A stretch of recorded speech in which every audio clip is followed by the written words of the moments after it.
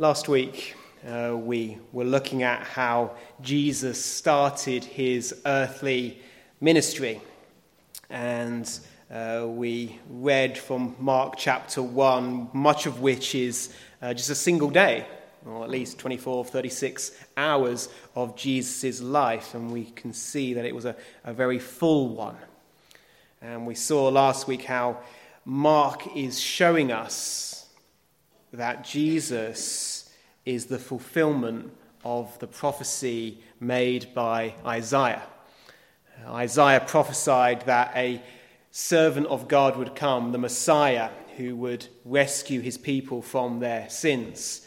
And in particular, in Isaiah 61, Isaiah described how the Messiah would release the captives from prison. He would heal the sick, and he would preach good news to the poor. And sure enough, we see Christ doing exactly those things in this chapter, in Mark chapter 1. He casts out demons from those who were taken captive by them. He heals the sick, and he preaches the gospel. And Mark is saying, as clearly as he can, he's saying, look, this is the Messiah. This is the one. This is the one who was prophesied in the Old Testament, the promised servant of God. And now last week we looked at the significance of Christ's power over demons, and we were looking in a bit more detail what that means for us today. But this week I would like to look at the significance of Christ's healing of the sick, which is an unmistakable part of his ministry in this chapter and in the whole of the gospel. But I must admit, I find this a very difficult topic to speak on because in this topic there are kind of two ditches that we can easily fall into. One ditch of thinking is thinking that if I ever get sick and God does not heal me, then I must have done something wrong. I must be a sinner. I have done something which means that I am not being healed. I must have done something wrong. But the truth is that there are many reasons why someone may get sick. It does not necessarily mean that they have committed some sin or that they lack faith. But there's another ditch we can fall into. The other ditch is sort of getting kind of fatalistic about healing and about when we are sick. And we think, well, Jesus doesn't always heal, so there's no point even asking for it. Just kind of grit your teeth, bear it, and look forward to death when eventually we get to go to heaven. That's a kind of cynical attitude we can have and just not, in that sense, worry about healing whatsoever.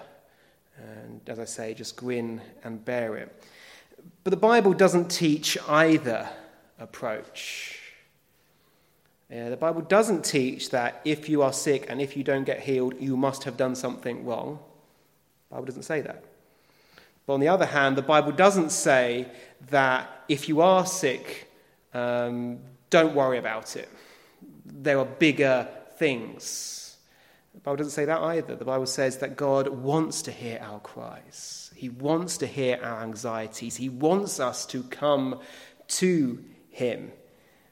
He doesn't want us to grow callous and indifferent to the problems of life. He wants us to approach him and come to him with them.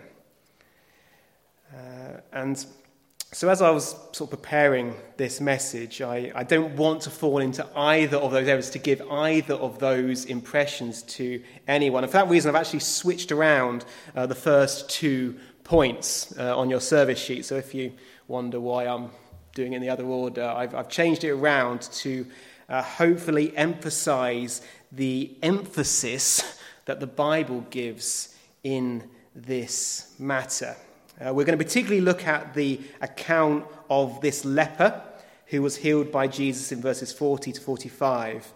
But we will close by looking at the paralytic who was healed by Christ in chapter 2. And the hope is this Tuesday, the Bible study, to look in more detail at the healing of the paralyzed man. So we're going to look at these two healings of Christ to see what we can learn about the significance of Christ's power over sickness. And as we see in Mark chapter 1, verses 40 and 41, a leper comes to Jesus. And back in the time when Jesus was on earth, leprosy was a extremely serious disease. Of course, it's a serious disease even today, but now we have many more medicines and treatments for it. But in Jesus' day, the kind of leprosy that this leper had would have made him an outcast to society. It would have completely affected every area of his life. And he comes to Christ, and it says he was imploring him, kneeling down and saying to him, "If you are willing, you can make me clean." You can't read that without seeing the desperation, hearing the desperation in that leper's voice as he clings to the hope that maybe Christ will be willing to heal him. And I've just got 3 points this evening, which I hope will be helpful to us as we look at what this means for us. And the 3 points are simply these. The first point is kind of the negative one, and they get more positive. But the first one is that Jesus is not always willing to heal. Jesus is not always willing to heal. Secondly, we learn that Jesus is able to heal. And lastly, we learn that there are some things which are even more important than healing.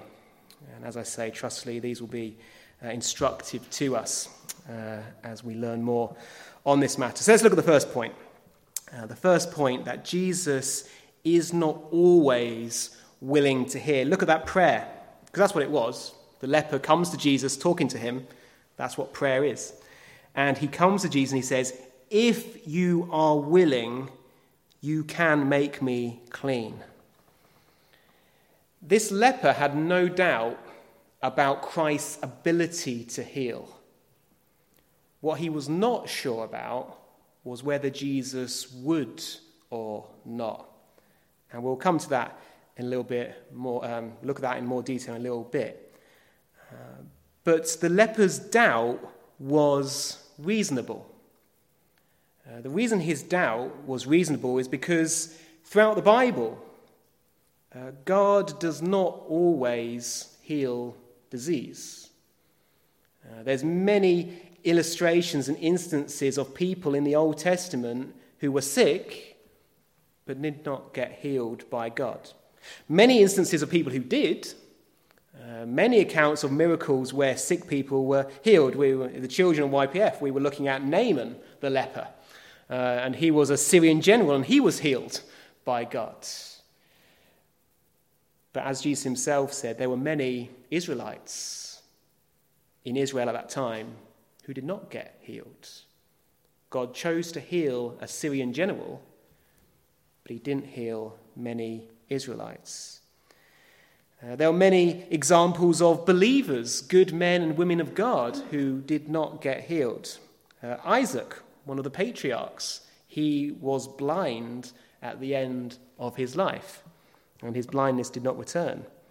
Ahijah was a prophet of God at the time of King Jeroboam, and we're told he was blind because Jeroboam's wife comes to visit him, and she tries to pretend she's not Jeroboam's wife because Ahijah's blind, but she can't fool the prophet of God because God cannot be fooled in that way. But Ahijah was blind. Elisha, possibly one of the greatest prophets in the Old Testament, we're told that before he died, he was sick, and he was sick with a sickness which would lead to his death. And it'd be a reasonable question to ask, why did Jesus not heal them? Remember, Jesus existed then. Jesus has always existed, and he always will exist. But for whatever reason, which we won't delve into, perhaps we can't possibly know the answers. For whatever reason, Jesus did not choose to heal these people. And it's not just before Jesus came, it's also afterwards.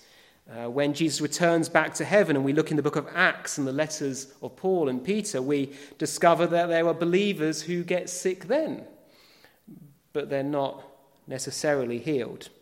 Many examples of those who were, but some who weren't either. Just a few months back, we looked at Epaphroditus, who was a companion of Paul. And I think he was at the church in Philippi. And Paul says that he was sick even to the point of death. Fortunately, he recovered, but nevertheless, he was sick. So we see, and that's just one example, but we see after Jesus goes back to heaven, not everyone is healed. And as I say, we can't delve into all the possible reasons why we get sick and why sometimes God does not heal. That would be far too long a sermon. But what we can say is that sin is only one reason we might be sick. There are examples in the Bible of people who got sick because of sin. Miriam is one example. You might remember how Miriam grumbled against Moses, and the Bible says that God afflicted her with leprosy, and she was only healed at the prayer of her brother Moses. And we learn of Gehazi. We didn't share this part of the story with the children, but Gehazi was Elisha's servant, and we're told because he wanted the riches that Naaman was offering, the leprosy of Naaman passed to him. We can see multiple instances in the Bible where people became sick, and it was the discipline of God. But that's only one possible reason. There's a whole host of reasons why God may allow us to get sick. Sin is just one of them. So we should not assume that just because we are sick, therefore we must have done something wrong. You remember last week we gave that example, didn't we, of how some people see demons under every rock. And just because you were mugged and broke your arm does not mean that every time you see someone with a broken arm, they must have been mugged. They may have been, but that's only one possible reason. It's the same with sickness. God has many purposes. God has many reasons why he allows and why he permits and why he ordains what he does. Discipline for sin is only one of the reasons. So whenever we get sick, which we all do from time to time, we should not assume that we must have done something wrong. If we pray for God to heal us and he doesn't, we should not assume that we have done something wrong. We should examine ourselves. Whenever we're weakened, whenever we go through times of difficulty and distress, we should examine ourselves, as David puts it in Psalm 139. He prays this wonderful prayer. He says, "Search me, O God, and know my heart. Try me and know my anxieties, and see if there is any wicked way in me, and lead me in the way everlasting." Whenever we're humbled by any affliction or difficulty of life, we should pray to God and say, "Search me, O God. Try me. Is there any wicked way in me? And lead me in the way everlasting." We should pray that prayer. But once we've examined ourselves, once we cannot find any deliberate sin in our life where we are deliberately turning our back on God, if we cannot find such a sin, then we must assume that there must be another purpose behind our sickness. God doesn't want us to live in a kind of vague feeling of guilt and unease. Maybe God's against me. Maybe God doesn't like me. Maybe God is angry at me. God doesn't want us to live in that way. If God disciplines us, as he sometimes will, it's always so that we repent. It's always so that we turn back to him. He doesn't want to prolong that guilt. He doesn't want to prolong that pain. It's always so that we might turn to him. And if sin is not the reason, we leave it in the wise hands of God. So this leper's request is a reasonable one. He's not showing unbelief. He's not showing lack of faith here when he says, if you are willing, you can make me clean. He's simply acknowledging the fact that God is God, that Jesus is God. Jesus, if you are willing, if you want to, you are able to make me clean. So we see Jesus is not always willing to heal. But let's look at the second point. The second point is that Jesus is able to heal. And that's the second part of the leper's prayer. He comes to Jesus, he kneels down, he begs him, he implores him, he says, if you are willing, you can make me clean. Notice that the leper didn't say, if you are able, please make me clean. Do you hear the difference? He didn't say, if you are able, if you can possibly do something, I'm not sure, but if you can possibly do something, please do. No, he doesn't doubt for a moment that Jesus can heal him. The only thing he's not sure about is whether Jesus will or not. There was at least one person in the Gospels who did doubt Christ's ability. You might remember after the Transfiguration, when Christ was glorified in front of Peter, James, and John. And as they come down from the mountain, they meet the rest of Jesus' disciples. And there was a father who had brought his son who had a demon. And the disciples had tried to cast the demon out, but they had utterly failed. And Jesus comes to the father whose son has this demon. And he asks him, how long has his son had a demon? And the father says, from childhood. And often he has thrown him both into the fire and into the water to destroy him. But if you can do anything, have compassion on us and help us. Do you see how this father has a slightly different attitude? His attitude isn't, if you are willing, you can make a difference. His attitude is, if you can do anything, have compassion on us and help us. And Jesus rebukes him. Jesus says to him, if you can believe, all things are possible to him who believes. And immediately the father of the child cried out and said with tears, Lord, I believe, help my unbelief. This father's problem was that he doubted the ability of Christ to heal. The leper was uncertain of Jesus' willingness, but he never doubted his ability. The father, in this instance, wasn't even sure of Christ's ability. And Jesus rebukes the one, but not the other. So that's the second lesson we can learn from this. There's a huge difference between doubting God's willingness to do something and doubting God's ability to do something.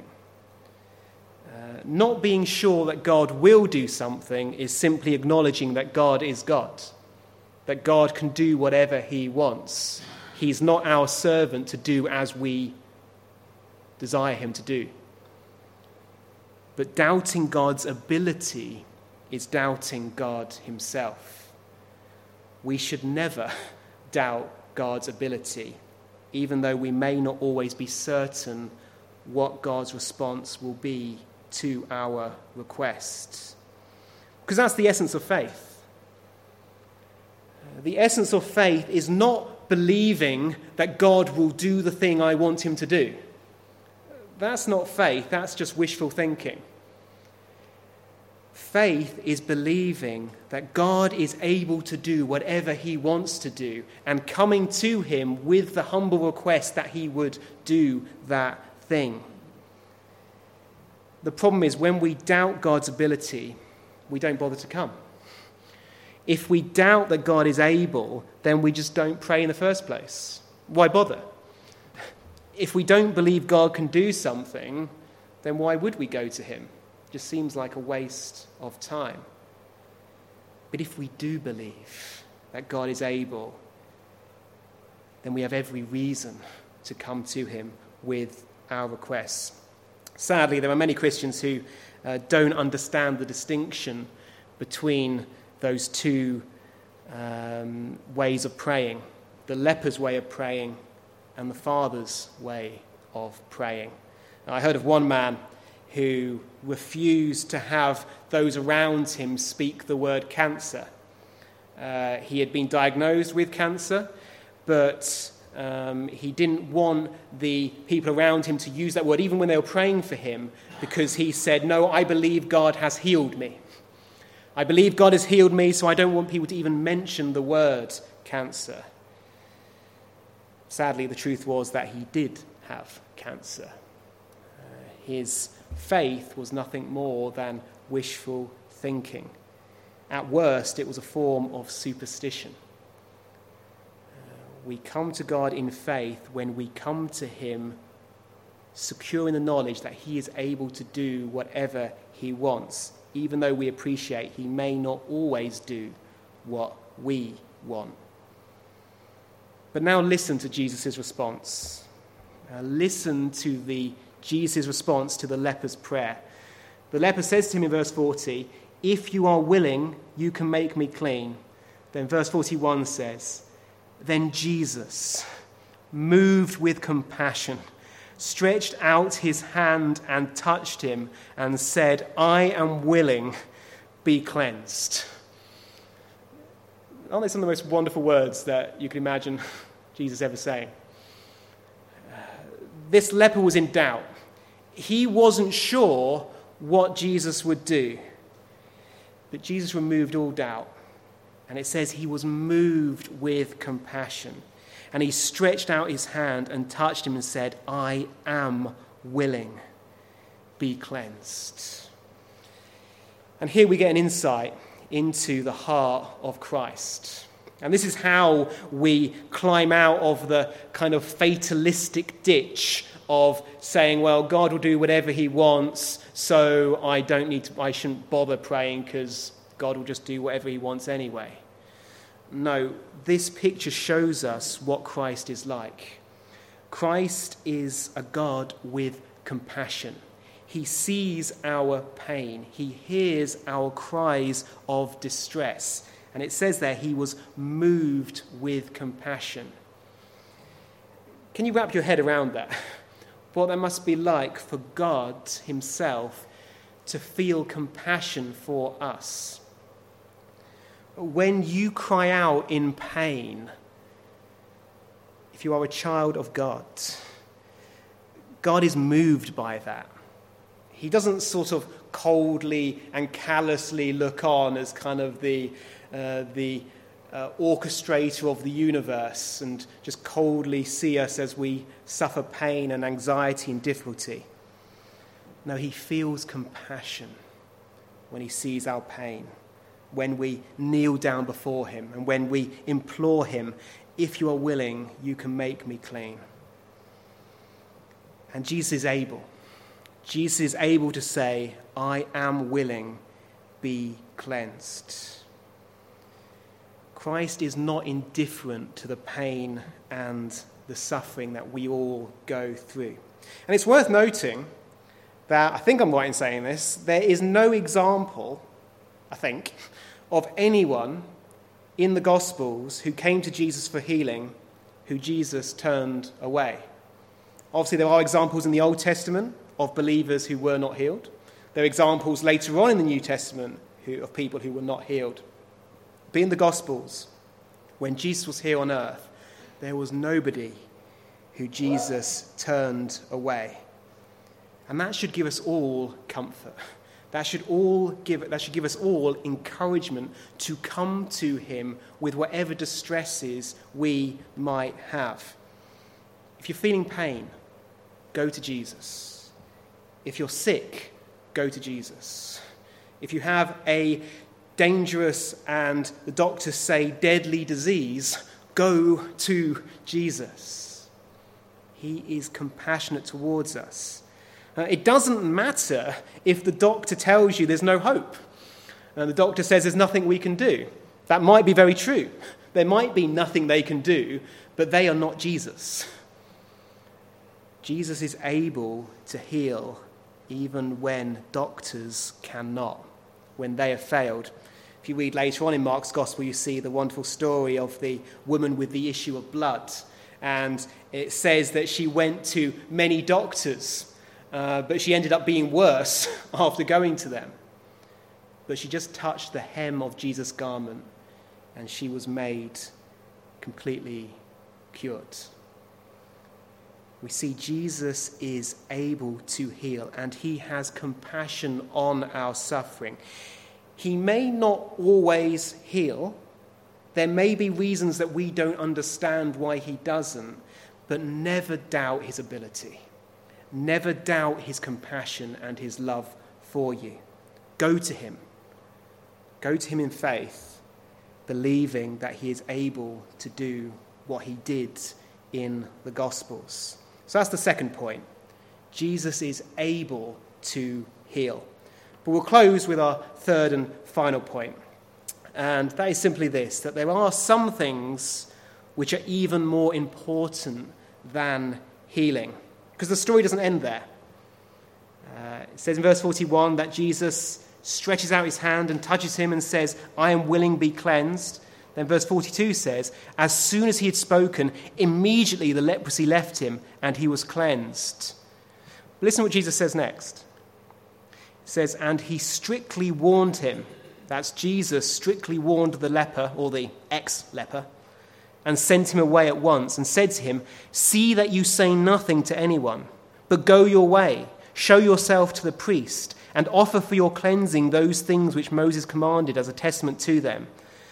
However, he went out and began to proclaim it freely and to spread the matter, so that Jesus could no longer openly enter the city.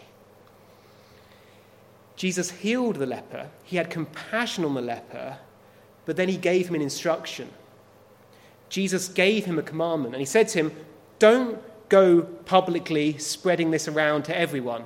I want you to go to the priest and let them know. This was the procedure which the Old Testament law gave when someone was cured of a disease. And they were to go to the priest first. And Jesus says, go to the priest, as Moses commanded you. But the leper, or the ex-leper, ignored Jesus' instruction. He went and did what he wanted to do, which was to proclaim the matter freely. You might say it's understandable. It's amazing good news for this leper. But he disobeyed what Jesus said. And who knows what the negative effect of that was. We learn from this that Jesus couldn't openly enter the city anymore. Who knows, perhaps there were many who were prevented being healed as a result of this leper's disobedience. Because there is something even more important than healing. And that is obedience to Jesus, listening to what Jesus has to say to us. That's why repeatedly in the Gospels, when Jesus heals someone, often he says to them, go away and sin no more, lest a worse thing come upon you. Sickness is not the worst thing that can happen to us. The worst thing is to die not forgiven. That is Jesus' priority throughout the Gospels. And we saw it in the next story, the next account of the paralyzed man who was brought by his 4 friends. And they come to the house and it's full of people. And it's so full they have to go through the roof. And they lower their paralyzed friend in front of Jesus. And everyone would imagine that Jesus' first response would be, I heal you. Or stand up, take up your bed and walk. That's what you would expect Jesus to say. But what did he say instead? In verse 5 it says, when Jesus saw their faith, he said to the paralytic, "Son, your sins are forgiven you." That was Jesus' priority, the soul of this man. Because Jesus knew that when he healed him, one day that man would die just the same. He might have many years of wonderful walking, but one day he would lie in the grave. And then what? Jesus saw his deeper need. And in fact, when he comes to finally heal him, Jesus says that I'm going to heal him to demonstrate that I can do a much greater thing, which is forgive sins. So the third and final lesson is clear. Don't get so taken up with healing, wonderful as that is, that you forget a deeper issue, a deeper problem, and that's our sin. That's what Jesus is most concerned with. It's no point being healed from some disease if that then has no effect in your life going forwards. If God heals you wonderfully and miraculously, and yet your life remains just the same, and you walk your own way, following your own inclinations, following your own desires, then it would have been better that you weren't healed at all. Because you have a greater responsibility because God has done more for you. What God wants chiefly is that we become more like Christ, that we find forgiveness in him. And in many cases, the healings which Jesus performs are to assure us that he's able to do a deeper work, a more significant work, a more longer-lasting work. That is forgiving our sins. And that's why he came into the world. Ultimately, he did not come merely to heal a few people of their sicknesses. He came to forgive us of our sins, to die on the cross, to rise again 3 days later, that we might know the joy of eternal life, not just an extended life here. That's why we can say there are some things which are even more important than healing. So I hope those few thoughts are helpful to us. First thought, that Jesus isn't always willing to heal for good reasons of his own. But secondly, Jesus is able to heal, and we should run to him with whatever requests we have because he is eager to hear our cries. But lastly, remember, there are some things which are even more important than healing. And that's why I'd like us to sing as our final hymn, number 519. And it's a hymn which cries out to Jesus. Just like this leper did while Christ was on earth, he cried out for Jesus to give him what he desperately needed. And we can do the same. 519, pass me not, O gentle Saviour, hear my humble cry. While on others thou art calling, do not pass me by. So we'll close by singing number 519.